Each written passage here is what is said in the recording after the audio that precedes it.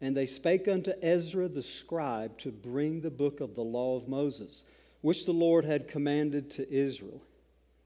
And Ezra the priest brought the law before the congregation, both of men and women, and all that could hear with understanding, upon the first day of the 7th month.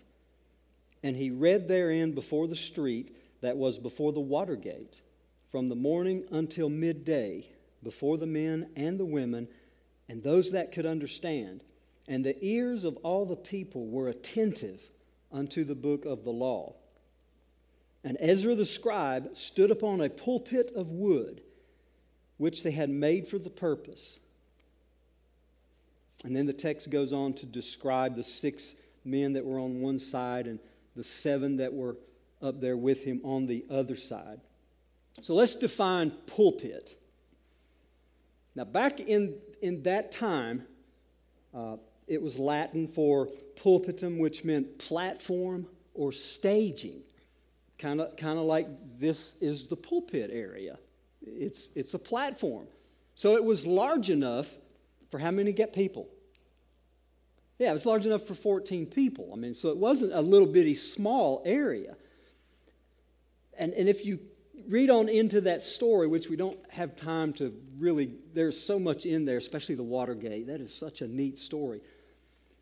But they would read the Bible, right in that text, it says they started early in the morning and they read the Bible until midday. And everybody stood in the street as one man. That means when you look at a crowd, like on the sidewalk and the grass of the White House, when everybody goes up there to protest and to picket, when you look at it, it's just, all you see is people. It's just one conglomerate, glob of heads. That's the way this was. Everybody's just standing there in the street. So here they build this stage, this platform that is elevated higher than the people for audibility and visibility. Now, a lot of times, some of those areas were in like a rectangle shape, and they would take the pulpit and they would build it on the long wall for the voice projection, so they didn't. We call it shotgun sanctuaries. We got married at Calvary, and here comes the bride. Da, da. I think the lady had to play it 4 times because the aisle is so long, and Keela's with her dad, and it was, And I'm like, I'm just standing there. And I remember the preacher, T.D. Burgess, there was 2 pastors, and he looked over and he's like, smile, boy. I mean, it's just, I was like, 1, she's beautiful. 2, she's really far away. It's like, is she ever going to get here? So that was what we called the shotgun sanctuary. But they would turn it the other direction to where they could sometimes build it with a backdrop just to help with the audible voice. So that's what the pulpit is. It's the Latin. It's a stage. It's a platform that was built just for clergy. You didn't dance on it. He forgot to tag me in. We had this thing of tagging me in, but you didn't dance on the pulpit. You didn't tell jokes. You didn't get up there and do plays. There was something about that area that it was specific for one thing, and that was the Word of God, the teaching and the preaching and the reading of the Scriptures. So I have a little information, because some of you love information, but I want to give you a little bit about the origin of the pulpit. It was first mentioned around 250. Now, if you go back into there and you study, I like to study chronological. The early churches met in homes, right? Or other places. They didn't have buildings. So church buildings began around 300 when Constantine the Great was converted to Christianity. And I had a picture. You guys remember the picture where they build these enormous pulpits, and they've got a little statue of him on one. Just pride, I guess, Well, if we're going to have the first pulpit, I'll have to have my picture. So they've got this image of him. So when he was converted to Christianity, he gave churches the power to be able to hold buildings. No more having to meet in houses. So churches began to be built all over the Roman Empire. And every church built a pulpit.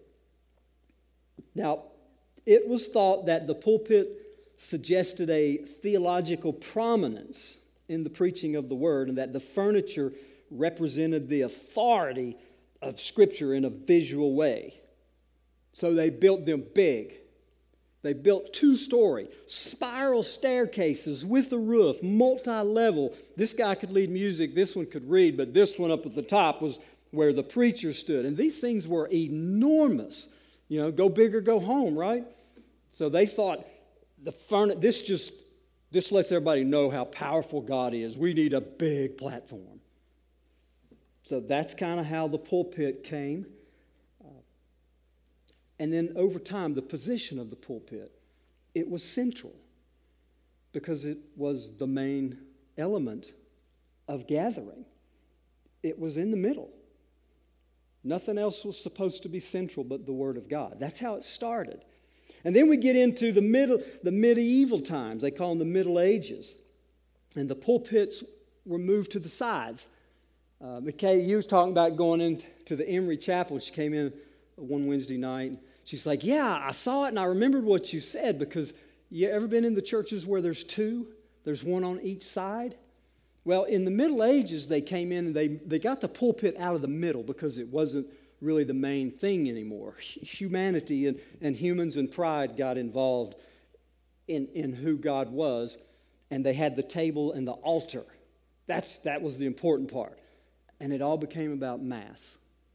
The pulpits were pushed to the side because that wasn't central. It wasn't the way it was supposed to be. But then we have the Reformation, where the pulpit is brought back into the middle, the restructure, bringing back the main thing to the main thing. So if my pictures were working, I would have a pulpit smack in the middle, but this is probably better than a picture. It's right in the middle for a reason. When you walk into a church, this area lets anyone know that the main element about church is where the pastor stands and what the pastor does when he stands here. There's just something about this piece of wood that Doug Todd did such a beautiful job on. We'll do a lot of things to chairs and we'll throw things around, but I've watched these teenagers pick this thing up. We don't carry this thing like we do anything else in this church. There's something sacred. The old timers called it the sacred desk. There's just something about being up here that makes men nervous. Just standing, it's not, I've known some guys, they just can't stand it. They're so intimidated by being at a microphone. And they always want to yank the mic down or push it way up. They just can't be. But what they don't know is it's not even turned on. But there's something about being up here. The position of the pulpit. Then there's the power of the pulpit. I mean, it was just things built out of wood. But what it represented and what it accommodated and what took place there, it ministered to the people. More so than if the pastor were just sitting somewhere that couldn't be seen and couldn't be heard. There was something about being elevated, setting the Word of God above everything else that created this environment. I have 4 things that I put down. It was a place that represented conviction, true worship, great consolation, and it's a place of hope. Every preacher, every pastor that ever stands in a pulpit knows that the Word of God brings conviction. The light that gets into our dark spaces, showing up the things that we talked about in Sunday school that shouldn't be done in the dark. And true worship. One scholar said, if you are convicted by the Word of God, you should instantly have a heart of worship. Because to not feel anything is a dangerous thing, to sit in a church and never feel what the Word of God can do in your own heart. And he said, if you feel conviction, that should lead to true worship. So yeah, conviction, true worship, consolation, place of hope. Let me read to you, read with me here, verses 5 through 8. And it talks about these elements. And Ezra opened the book in the sight of all the people, for he was above all the people. And when he opened it, all the people stood up. Yeah, usually we have to ask people to stand. I was fortunate enough to be in a Christian school that we stood up regardless, saying we didn't have a choice. And after a while, we did it because we knew why we were doing it as young boys. But when a lady walked in a room, we stood up. And whenever our principal opened up the Bible, we stood up. He didn't have to say, all right, everybody stand. We were just taught that there's something very unique and special about this Bible. And, you know, we go through life and get away from that, but we always come back to the things that we learn as a kid, right? And Ezra opened the book in the sight of all the people, for he was above all the people. And when he opened it, all the people stood up. And Ezra blessed the Lord, the great God. And all the people answered, Amen, amen, with lifting up of their hands. And they bowed their heads and worshiped the Lord with their faces to the ground. Also Jeshua and Bani and Sherebiah, Jamin, Akab, Shebathiah, and there's just a whole list that I know I will mispronounce. And all the Levites caused the people to understand the law, and the people stood in their place. This is a picture of Ezra reading the Scripture with unction and power from on high, and all of these other men, whether they're going to people or how long, I mean, they're there for hours. If they started at 8 or 9 in the morning, they read it until lunchtime. That's 3 hours of standing there listening to a man read Scripture. He had all these people maybe to help him read. Some scholars say he would get tired, and someone else would jump in and take over reading a while. But these people were explaining the Scriptures. Can you picture this environment of somebody? It's as if I've seen it all my life. The pastor's the evangelist is preaching. It's revival, and the pastor's down front. And as he's preaching, somebody walks out an aisle, and they come down to the pastor, and they want to know more about what was just said. That's how the power of God was working in that setting. But it was all over the place. Let's go back to it. So they read in the book in the law of God distinctly, and gave the sense and caused them to understand the reading. When Ezra stood up behind or on the platform, I'm sure they had, some people say they had just this three pieces of wood with just something to hold the Scriptures, which, was the law, the first 5 books, the Torah, And they all stood up there, and when he read it, there was this overwhelming presence of conviction, which leads to true worship. There's consolation. There's hope. That's what the pulpit represents for people who don't come to church. I don't go to church, you bunch of hypocrites. I've heard that often. But what this represents to people that walk in and look at this and they say, wow, that's a pretty podium. It's not a podium, really. It's a pulpit that was designed for this purpose. So I've heard this said, when God's man stands in God's pulpit and proclaims God's word, something amazing happens. Spiritual awakening begins. Some call it spiritual awakening. I like to use the word revival. If you study the word revive, it means to restore to its original condition. I could buy the most expensive Corvette in town, and I'm going to have to wax it probably. Why? Because the elements of this world tarnish it and take away its luster. The rain beats on it, destroys the way it was created to be.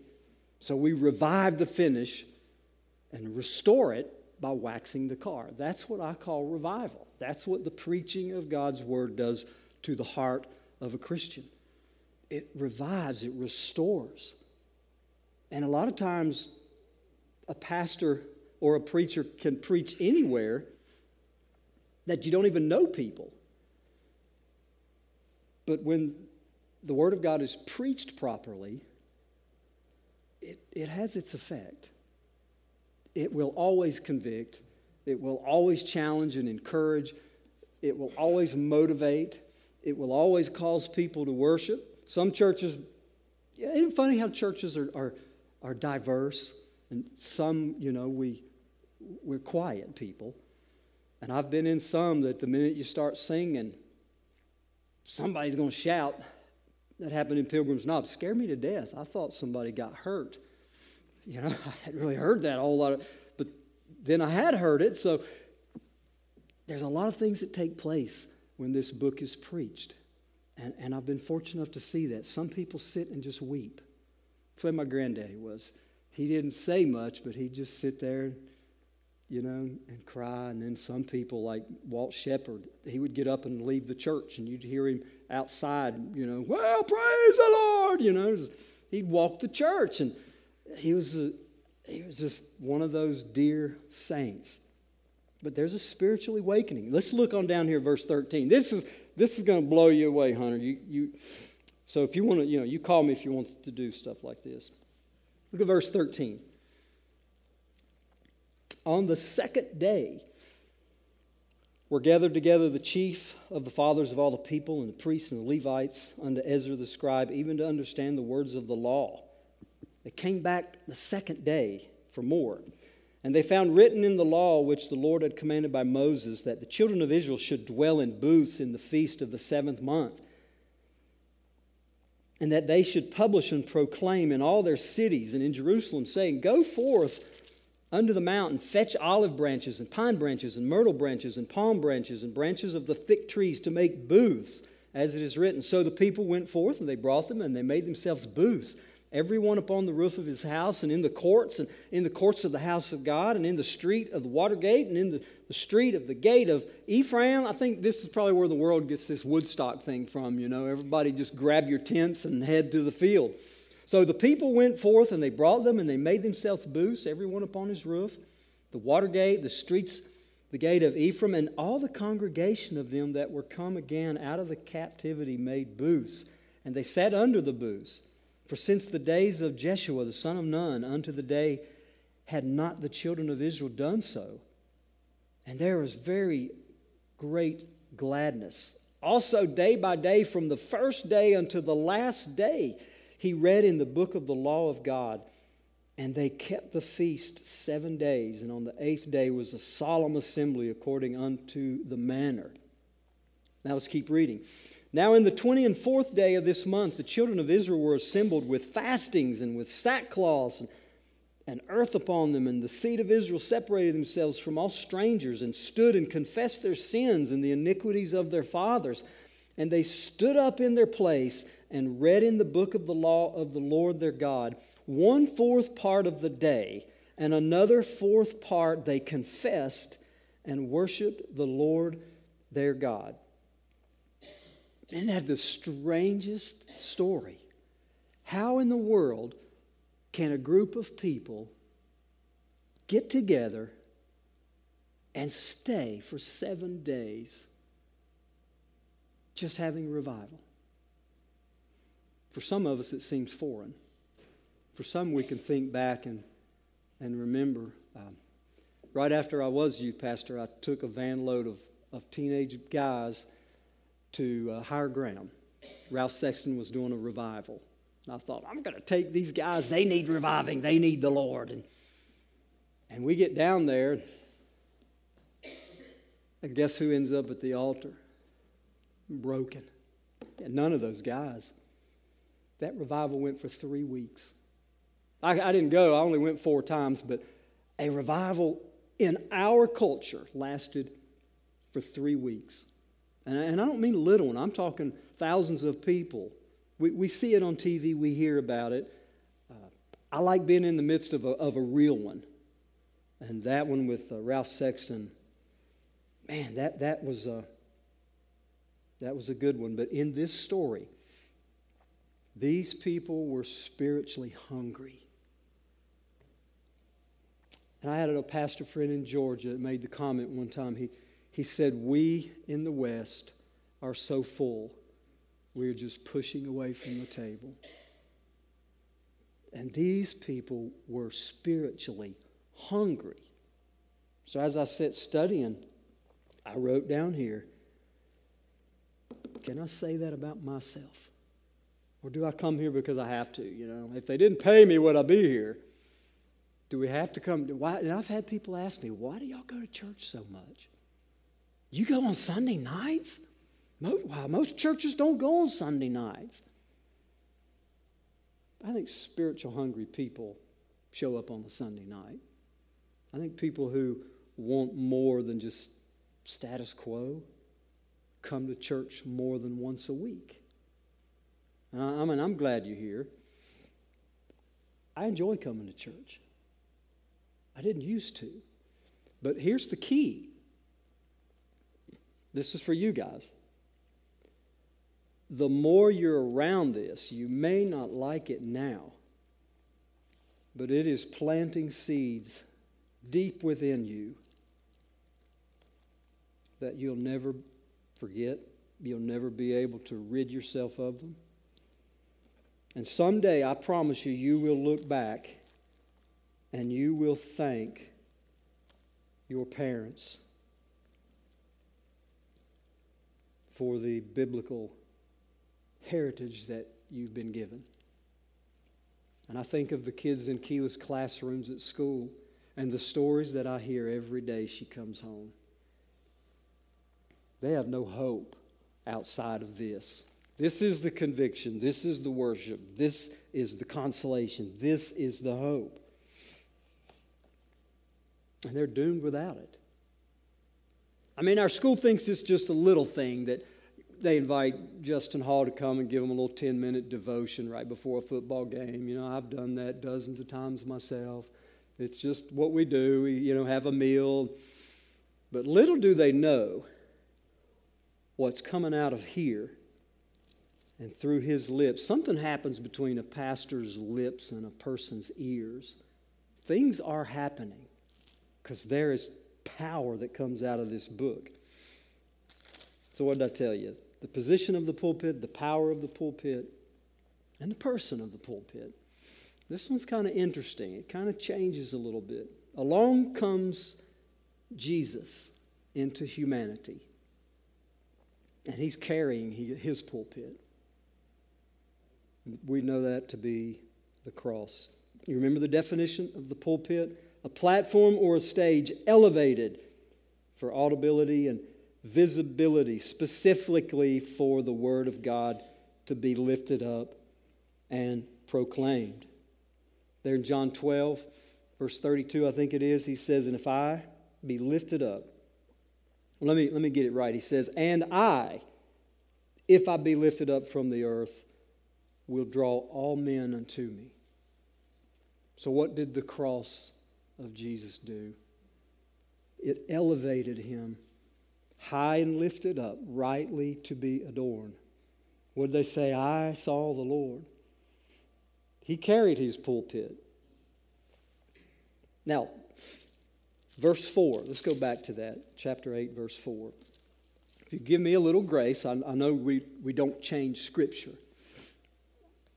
But it could read like this maybe.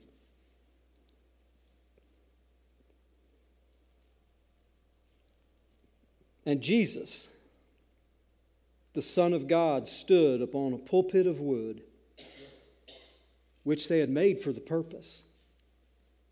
And beside him stood a list of names. And I thought to myself, everyone in Nehemiah's day, everyone in the Old Testament, every preacher and every prophet were all doing the same thing. They were putting themselves in a place to lift up and elevate the Messiah, the God the coming Savior of the world. And that's what we do. Every week, all over America, men are standing behind a pulpit that is elevated, that gives them a position and a place to talk about the presence and the power and the person of Jesus Christ. So when I read that verse, I thought, if Jesus, the Son of God, is standing up on his pulpit of wood, which was made for a purpose, and beside him stood Justin Hall. Beside him standing Brian Smith. Beside him is standing Danny Bice. Beside him is standing Cooper Hall. We are a pulpit for God. Our life speaks. And God has given every Christian a spiritual gift. Some He's given more than one. And that positions us in a place that we can elevate and we can lift the name of Jesus Christ. You know, I could say that piano is my pulpit. I've had some of my greatest moments to talk about Jesus sitting on the bench of a piano. That's how I am able to lift up the name of Jesus Christ. Our lives are pulpits. God puts us in position and gifting that allows us to be able to lift Him and to make Him known. The favorite youth verse is Matthew 5:16, right? I'm going to grind it in them. I'm going to push that seed until they are grown up and they're like, hey, Brian Smith, they will never forget Matthew 5:16. It's one of those verses that we have to learn. I would ask them to quote it. Y'all know it? Let your light so shine before men that they see your good deeds and they glorify your Father which is in heaven. Everything that we say audibly, everything we do visibly, if we are a Christian, we are being seen and we are being watched. And sometimes God gives us incredible position and purpose and opportunity just to make Him known to people. And sometimes it doesn't take a word, does it? Our actions speak louder than words. One man said, hey, you are a sermon, and occasionally you might have to use a word. It's all in how we live. The purpose of our pulpit is just to honor God. If it's athletics, academics, music, whatever God allows us to do, He's giving us those gifts, not to go out here and make $1 million and join the NFL. He is gifting us to give us opportunity and position so that when we are elevated and we excel, to God be the glory. So, yeah, we are pulpits. God needs all of our pulpits. Scripture teaches it. He says, hey, pray to the Lord of the harvest that He will send laborers because the harvest is ready. There's just not enough laborers. So, yeah, we're all a pulpit. He gifts us all.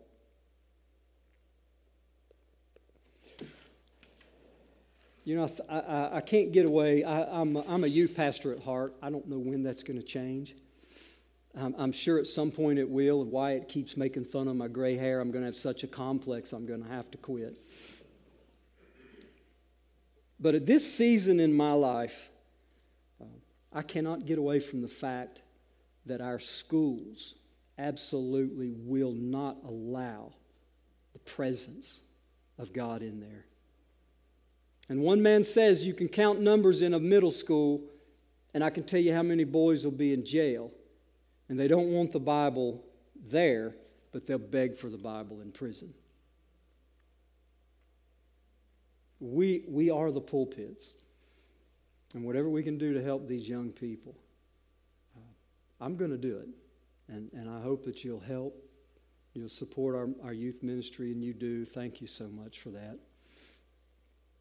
To God be the glory. Revival starts, I think, in a church that elevates the purpose of the pulpit. Amen. Justin, finish.